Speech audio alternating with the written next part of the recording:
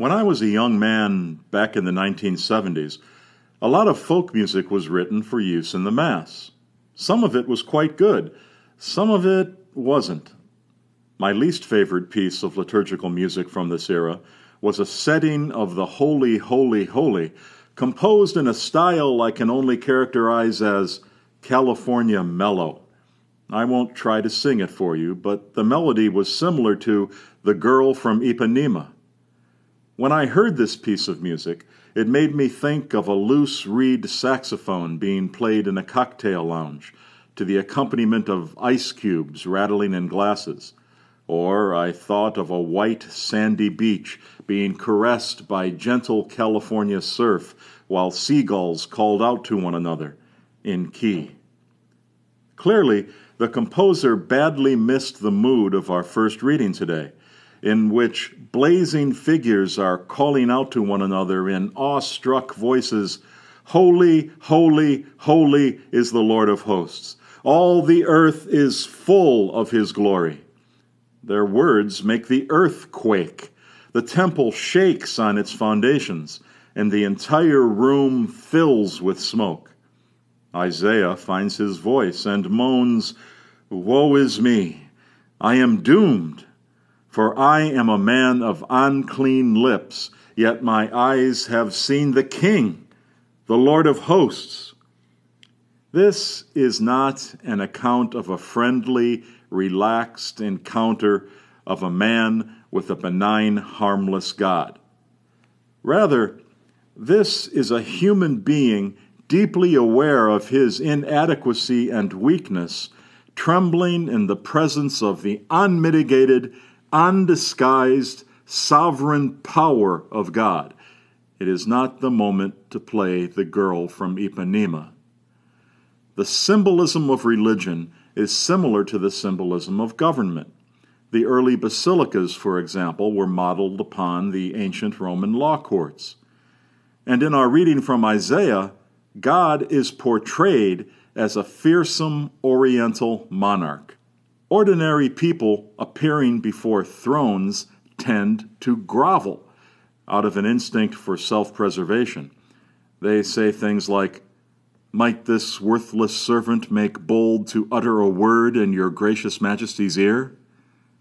In the UK, real political power rests with Parliament, and the stylized, highly deferential language used on state occasions in reference to the Queen is really a courtesy, an elegant custom. But of course, it wasn't always that way.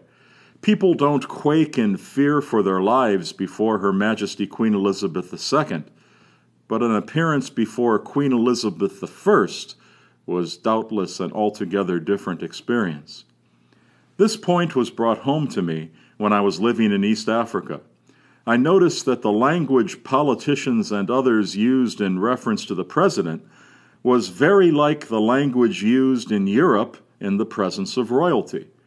But in East Africa, potentates tended to be really potent, and the language was used not out of courtesy, but because of the awareness that one's fortunes, even one's continued existence, might depend on the whim of the ruler.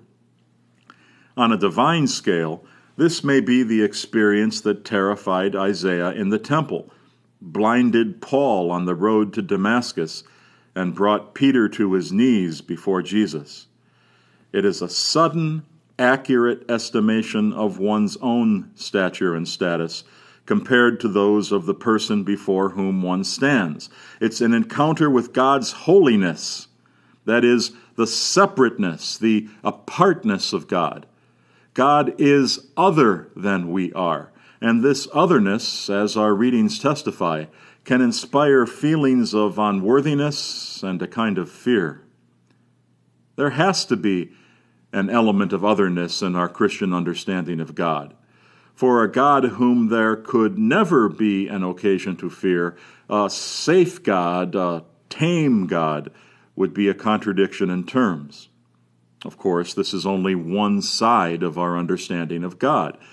The other side is the immanent God, the God who is close to me, who is present in me. We read of this side of God in the intimate, sensuous imagery of the mystics. But the immanent God can't be the whole story. For as Chesterton wrote, that Jones shall worship the God within him ultimately turns out to mean that Jones shall worship Jones. God is both within us and over against us. In approaching God, we should be simultaneously aware of incredible closeness and infinite distance. God doesn't want us to be frightened. Jesus' first words to the kneeling Peter are, "Do not be afraid." If we look for common threads in all three readings, we discover that God wants to inspire not terror, but conversion. And after conversion, there follows a life of service. Isaiah becomes a prophet. Paul becomes the hardest worker among the apostles. Simon Peter becomes a fisher of men and women. God becomes present to us in many ways, in the Eucharist, in the poor, in Scripture, in the community. An awareness of God's holiness, God's otherness, God's majesty can only heighten our appreciation of the precious gift we are offered when God in Christ offers us Himself.